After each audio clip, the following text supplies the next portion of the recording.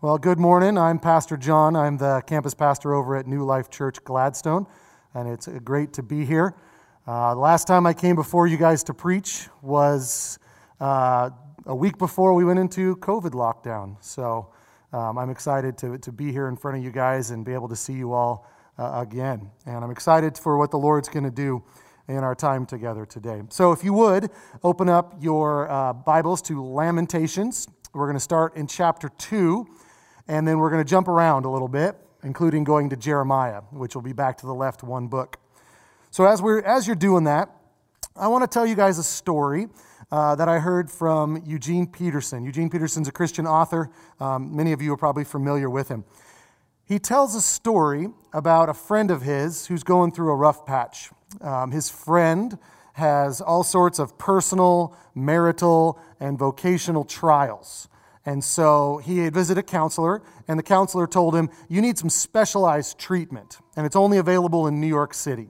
So the man would travel to New York City on the weekends for a certain kind of treatment. This treatment was called scream therapy. Now, if you've never heard of this before, I hadn't, it's where an individual will go and pay money to be locked in a room, a soundproof room, and for an entire weekend will just scream and yell and just vent all the frustrations and angers and pain just to get it out of their system. All right, somebody will deliver them food. It's not, a torturous thing. Then when they're done, they go home, and the idea is that they've let it all out, so it should be all better. Peterson's friend said it was like a thunder and lightning storm, and then the clouds breaking and the birds chirping, and everything was better. His friend said it was great. For a few weeks, he felt great. And, everything was changed. The problem was that over time, he had to turn more regularly because all it might have been cathartic, but it wasn't healing the problem. He expressed this to Eugene Peterson, and Eugene Peterson said, actually it would have been better if you'd have locked yourself in your house and read the book of Lamentations and Isaiah 53 over and over and over again. That would have actually healed you. All you did was just let your rage out.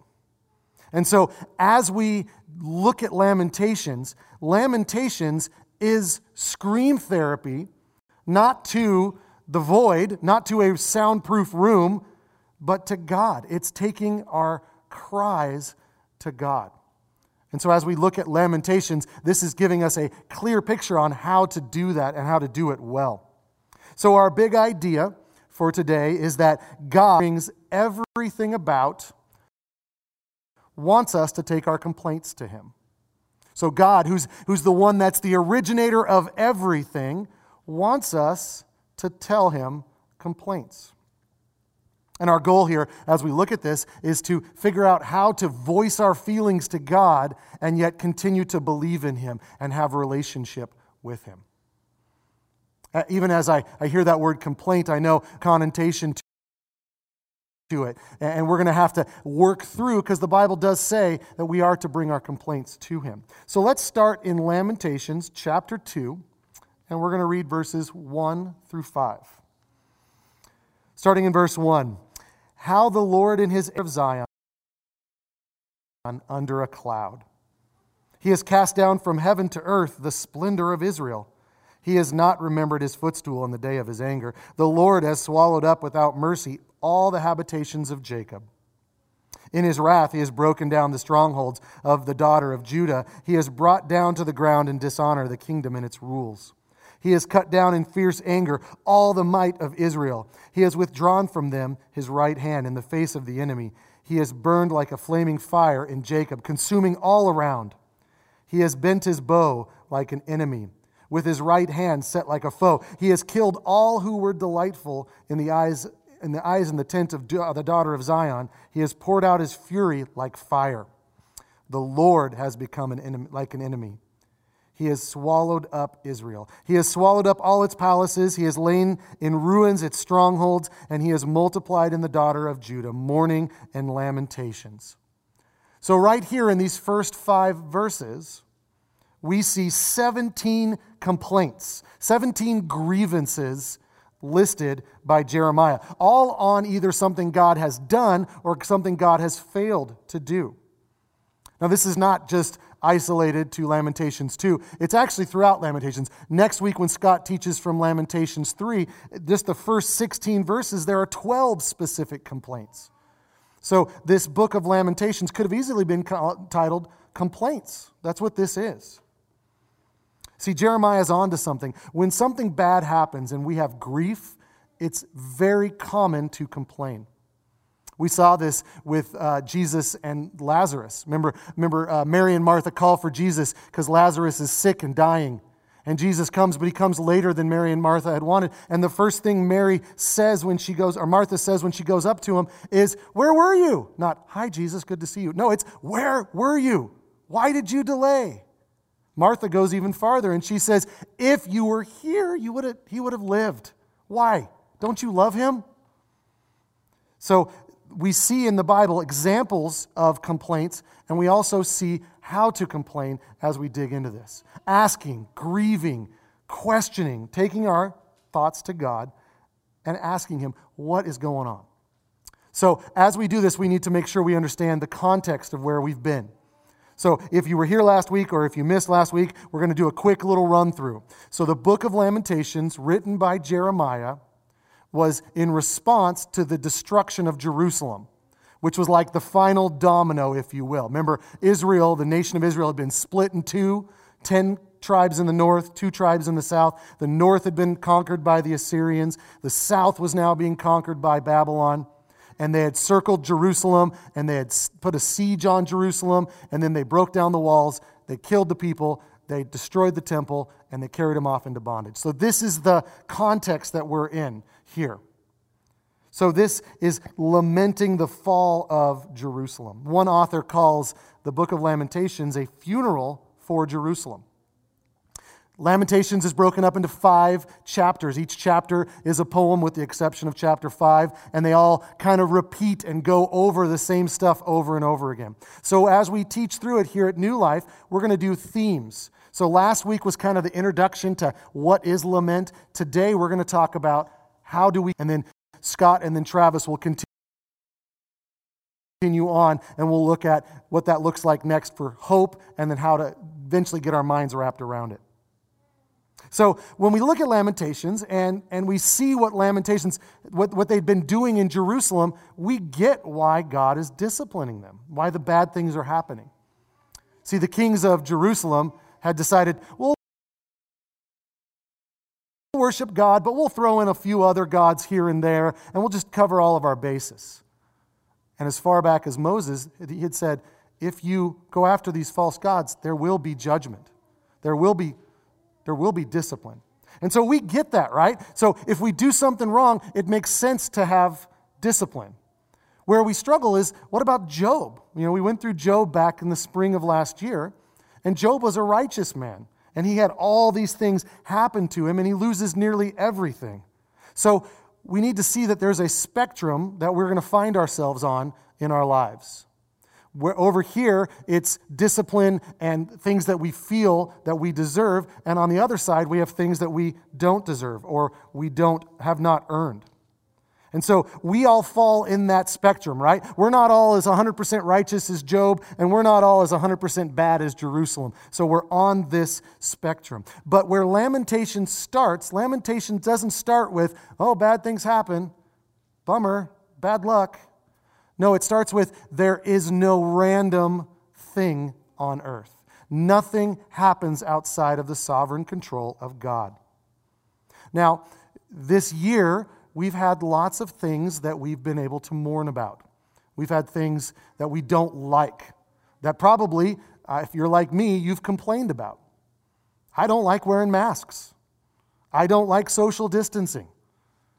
Right? I don't like that we've had to miss out on events in our own church that we couldn't go to, that we couldn't participate in.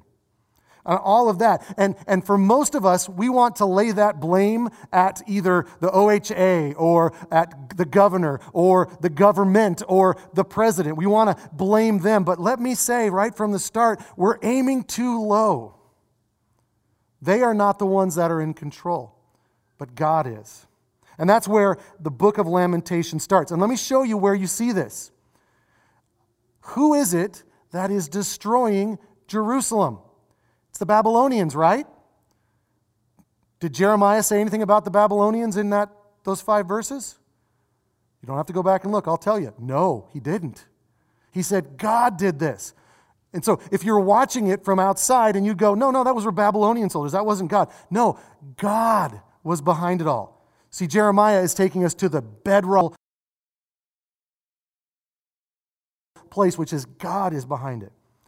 What's inescapable in the book of Lamentations, and actually throughout the rest of the Bible, is that God is the one who does it. Is the one. Remember in Job, it says, the Lord gives, the Lord takes away. Blessed be the name of the Lord. And that's a hard thing to pray. But it's very much what the Bible teaches, and it's the goal that the Bible wants us to see.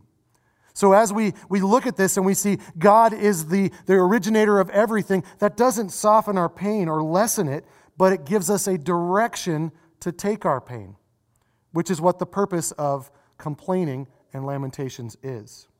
Because we're all going to have suffering and pain. We're going to have loss and grief, and many of you have already experienced that in your life, if not this week. So screaming out to the void is not going to do anything because there's no one to answer in the void. They're sitting in the room screaming on the Scream weekend, doing the Scream therapy. Doesn't solve anything. But instead, we are to scream, we are to cry out to the one who made us, the one who holds us in his hands. So how do we do that? Well, that's what we're going to be answering today. So the first thing we need to do is we need to talk about how we complain. And I was given an analogy from Pastor Travis. So if it falls flat, it's his fault. If it's great, it's still his fault. Okay? So the analogy works like this. And unfortunately, I do have to say imagine because we can't quite do this right now. But imagine you go to a restaurant to eat at the restaurant. All right? You're sitting at the restaurant and you're like, hey, you know what? We're going to just order everything because we haven't been in a restaurant in a long time. I want appetizers. I want milkshakes. I want food. I want dessert. And then maybe a post-dessert dessert, right? I want all of it. And as it comes and it's not quite right.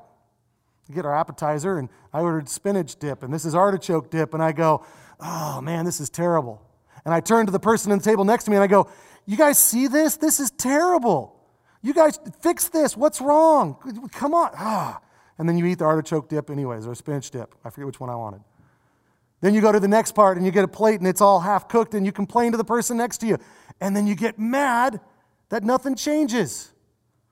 But isn't that what we like to do? We like to complain to the people around us as opposed to going to the person responsible. And that's what happens when we don't complain rightly. See, there's 2 types of complaining. One is the horizontal, and that's where we grab people and we love the misery loves company, right? And then there's the vertical, which is taking it to the throne and saying, God, I don't like this. I don't like the way this feels. I don't enjoy this. So think about it. When was the last time you complained? Who was it to, and what was it about? Was it horizontal? Or did we take it vertical? Now, the type of complaining that's that horizontal, that's not the point of this sermon. So you can take a big breath. Well, I'm not going to make you feel bad about complaining because the Bible does say it's grumbling and it is a sin, but that's a different time. Okay? We're going to deal with the vertical one, the going to God. So why is it that we're so much more comfortable if we don't like our masks, if we don't like the social distancing, we don't like all these rules? Why do we complain this way but not this way? And honestly, I can't answer that for you because each of us is going to have a different reason why we don't take our complaint to the Lord. Maybe we're scared that we're going to bother the Lord. You know, the Lord's over here trying to stop, he's stopping a tsunami over here, and he's like, oh, I got to be bothered with your little complaint. That's not the nature of God, is it? So it's not that. Are we fearful that we're going to get it wrong? Like we complain to God and he goes, you thought that was bad. Quit complaining or I'm going to give you this. Well, that's not the God we serve either, is it? It's not a vindictive God. If we complain, he's not going to then hit us harder. But isn't that kind of the way sometimes we think? Or maybe, and this one's even just as bad as those, maybe we think that God doesn't control all of that. And so sometimes we go, masks is such a small thing that I'm complaining about. Why would I take that to God? Why would I tell God what I feel about it? I'm sure he's got much bigger things to deal with. So search your heart. Why don't we go to God with our complaints? What is the reason behind it? Is it a faulty view of God, or is it a faulty view of complaints? Well, I'll let you deal with the faulty view of God. I'm going to deal with the complaints part. So let's figure out how to complain rightly. So go back a page to, or it might be on the same page of chapter 1, verse 9. We're going to walk through a couple of examples of complaining here in the book of Lamentations. So 1:9. Her filthiness clung to her skirts. She did not consider her future. Her fall was astounding. There was none to comfort her. Lord, look, Lord, on my affliction, for the enemy has triumphed. Now, verse 11. All her people groan as they search for bread. They barter their treasures for food to keep themselves alive. Look, Lord, consider, for I am despised. Verse 20. See, Lord, how distressed I am. I am in torment within. In my heart I am disturbed, for I have been most rebellious. Outside the sword bereaves, inside there is only death.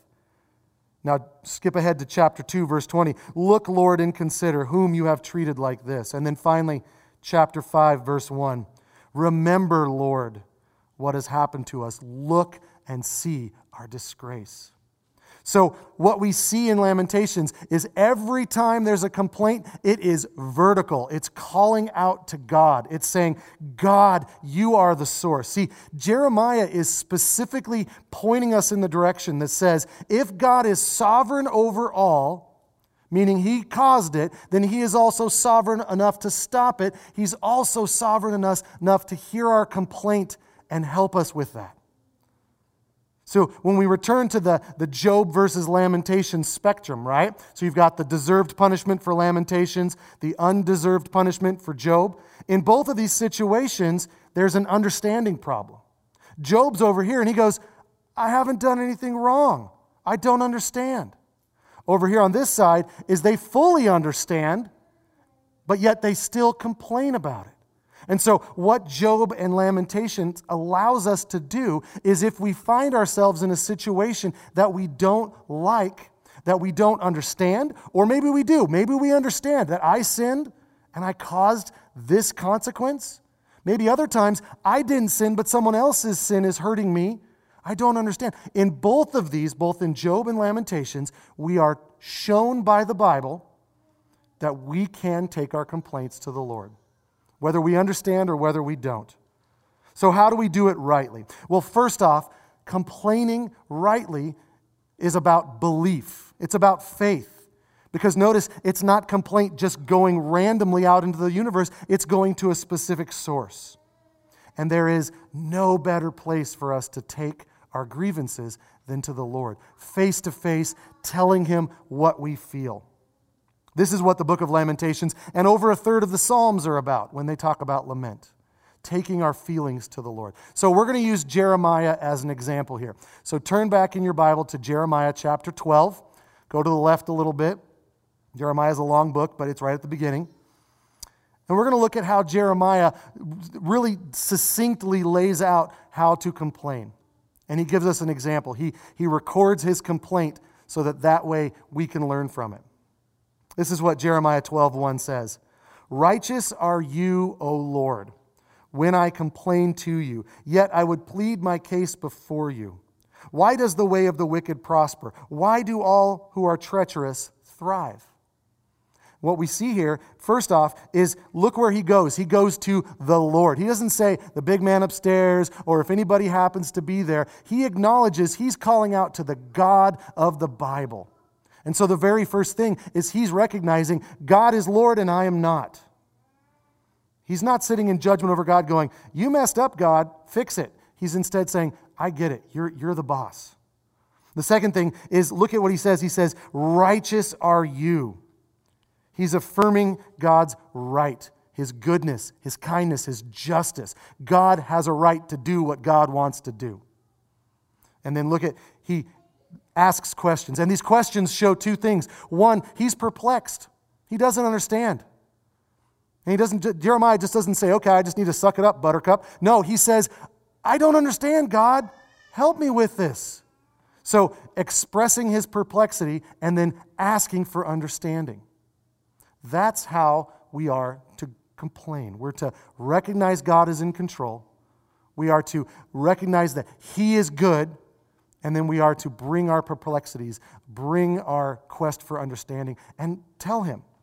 See, God wants us to lament because he wants us to draw near to him. He wants us to hold on to him. We have this tendency to put on a face that makes it look like nothing's going on when inside we're feeling turmoil or suffocation, and we just try to cover it up. Lamenting does not just allow that to happen. Instead, it points it to the Lord. It engages us with the Lord.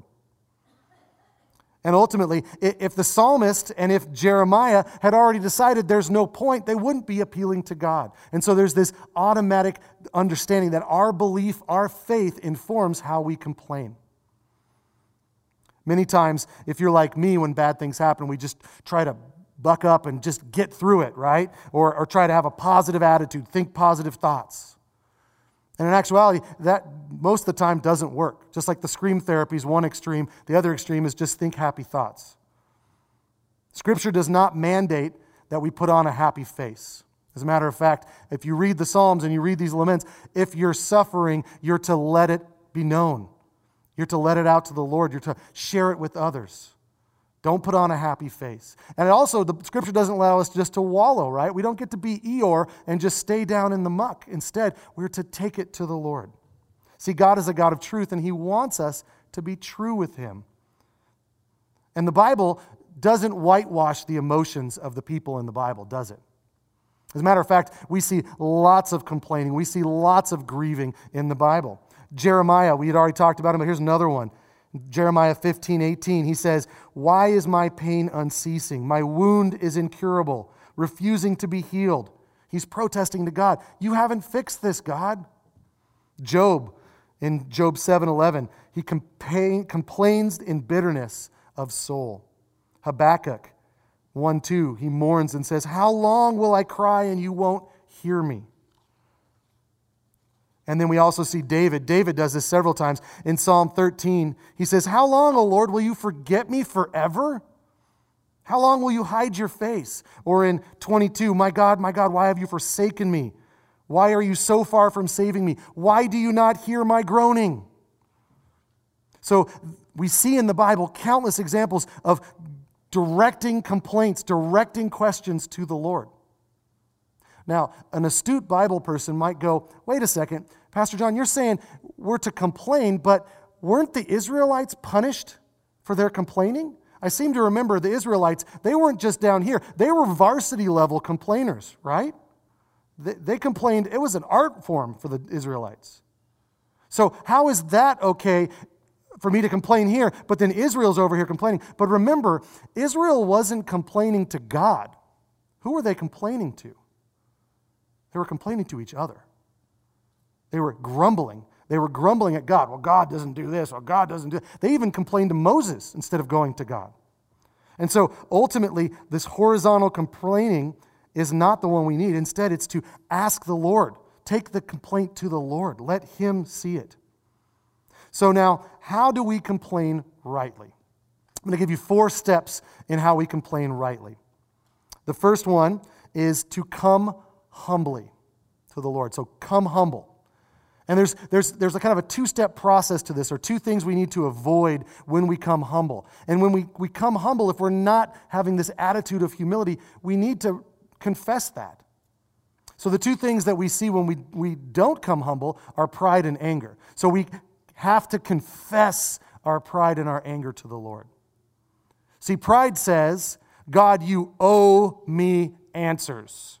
This bad thing happened. I want to know exactly why you did it. Lay it all out for me. And if I don't like it, you need to fix it. That's pride. It's me saying, I know better than God. And in Lamentations and in Job, we don't see that God ever steps up and explains it all. Matter of fact, Job doesn't know any of the backstory to Job's story, does he? Job never gets told about what the devil and the Lord were doing up in heaven before all this stuff happened. Instead, he just was in it. So we need to understand that we are to check our pride at the door, because our pride wants it the way we want it, and that's not humbly submitting to the Lord. One of the ways that we can do this is through anger. Anger is a way we say, God, you got it wrong. A few weeks ago, 10 weeks ago, a blogger that I read a lot of by the name of Tim Challies. He's from Canada. He writes a blog pretty regularly. His son passed away. His son was a seminary student and was playing a card game with his sister and just fell over dead. And with all the travel restrictions and all that, you can imagine all of the stuff that he's been dealing with. But after his son had passed away, somebody approached Tim and said, "You need to get angry with God. Get angry with him. God can handle it." And Tim Challies was like, "Wait, that doesn't sound right. There's something wrong there." He couldn't quite put his finger on it, so he started meditating on the Word, and the Lord gave him some interesting thoughts. Here's one of them. He said, "In that moment when the person told him to be angry at God, I had to choose whether I could continue to proclaim in the dark what I had celebrated in the light, or whether instead I would allow circumstances to overturn my beliefs. I had to choose whether these doctrines would draw me to God in comfort or alienate me in my anger to God." So he says, I couldn't be angry with God, because to be angry with God or to be angry with what God has done is to say God was wrong. God made a mistake. Another author says, when we are angry with someone, we think that person has done the wrong thing. So when we, in our pride, go to God and say, "God, you messed up," that may be what we're feeling. I'm not saying hide that feeling. I'm saying take that feeling to the Lord and confess it and say, "This is wrong. I shouldn't be feeling this way. Lord, help." Because when we're angry with God, we're doubting His goodness. We're doubting His control. We're doubting that He is the God of the Bible. So what happens when I feel like this, that He got it wrong? What we're supposed to do is we're supposed to take that to Him and let Him know. Again, confessing it to Him. Some will hear that when I say you shouldn't be angry with God, that we should, again, be hypocrites and hide it and cover it up. No, we are to confess that we shouldn't be angry with God and take it to Him and say, "Lord, I don't understand this. I am angry because this is the way it should be, and it's over here. Help me, Lord. I feel anger," and confess it. So the first one is come humbly. The second is pray the Bible. Pray the Bible. Biblical lament and biblical promises are incredible things to pray back to God. You're calling on God to keep His word. His word does not come back void. So praying the Bible. Now, the promises in the Bible may be hard to pray when you're grieving. And isn't it awesome that we have laments to do this? I mean, this is what Jesus did, right? He's on the cross feeling pain that we could never even understand, and He prays a psalm back to God. My God, why have you forsaken me?" So think about it like this. When we look at these laments, these crying out to God in the Bible, they're in the Bible for a reason. And that reason is it's saying it's okay to complain to the Lord like this. It's okay to cry out to God like this. It's okay to ask, "Why, Lord? How long, Lord? Is this going to never end, Lord?" And we see these. And there are countless examples, and I encourage you, if you need to know the why or the how, and it's just weighing on you, go to the Psalms. There are countless examples. Here's one. Psalm 10:1. "Why, O Lord, are you afar off? Why do you hide your face?" You ever felt like the Lord was distant? Right here, cry out to Him. Why are you far away? Other Psalms, Psalm 44:23, Psalm 80, verse 12, and just countless examples. If you need them, I have more on the paper. We can also ask the Lord, how? How is this going to work out? How is this going to go? In Psalm 35, verse 17, "How long, O Lord?" He's asking, how much longer of this do I have to have? How much longer?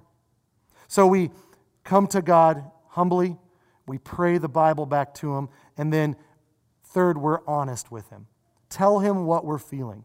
Now, sometimes what we're feeling can be sin, right? If we're feeling pride or we're feeling anger. But other times, we just have a whole gamut of feelings. And we're to bring them to Him and let Him know. Because honestly, He already knows. He already knows how we're feeling. but yet he wants us to tell him. You know, I think about playing with my kids outside, and all three of my kids at some point have fallen and hurt themselves, and they cry out, "Daddy," or "Mommy." And of course, you know, especially early on, you go running to them immediately. "What is it?" And we do in our heads, we do our mental assessment. Is it hospital worthy? Is it first aid worthy? Is it Band-Aid worthy? Is it, oh, no big deal, rub some dirt on it, you're fine, dirty, right? What is it? And I look at it and I go, when my kids fall, not only do they want the problem fixed, but they also want the comfort from me. They want the hug. They want the kiss on the forehead or the kiss on the boo-boo or whatever it is.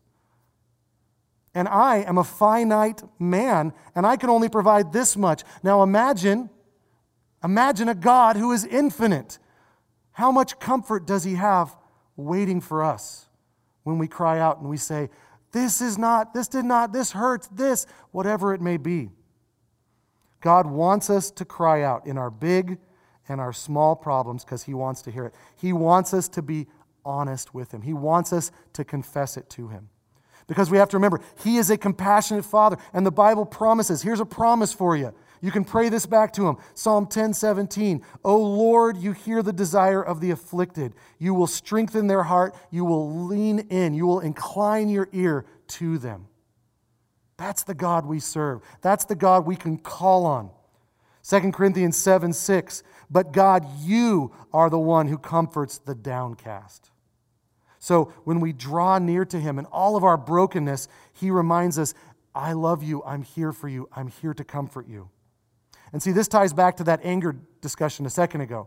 When we feel those anger thoughts that are sinful, that we should not be angry at God, we confess it to him and we go, Lord, I shouldn't feel this way. Help, help. And the Lord is faithful and just, and his goodness and his wisdom will help us. Remember, thanks to the death of Christ on the cross, God's perspective on us, his default setting is one of mercy towards us. And when we confess what we're feeling, if it's a sin, if it's just the feeling we're feeling, he is there to heal. He is there to draw near to us. So our fourth thing we do, so we've got our come humbly, pray the Bible, be honest. The fourth is don't stay in your complaining. Don't stay in your complaining. Don't get stuck there. See, lament does not give us the right to sit and wallow. It does not give us a right to stay in that grieving and that complaining. See, our complaints are a means to an end. Just like a surgeon's scalpel, the first cut is not the solving of the problem. It's whatever they do once they open you up and they do the work inside. Same thing goes for complaining. Complaining is just the first cut. Complaining is just the means to the end for the Lord to begin the healing process, which we'll get into even more in the coming weeks. But lament loses its power if all it does is lead to more lamenting. The goal of lament is to draw closer to the Lord, to draw near to God. So, come humbly, all right? Be honest with God. Pray the Bible. Don't just stay in your complaining. Now, as we finish here, the encouragement that I have in all of this is that our lament is not the end of the story. It's the story not only for us right now, but it's the story for all of creation.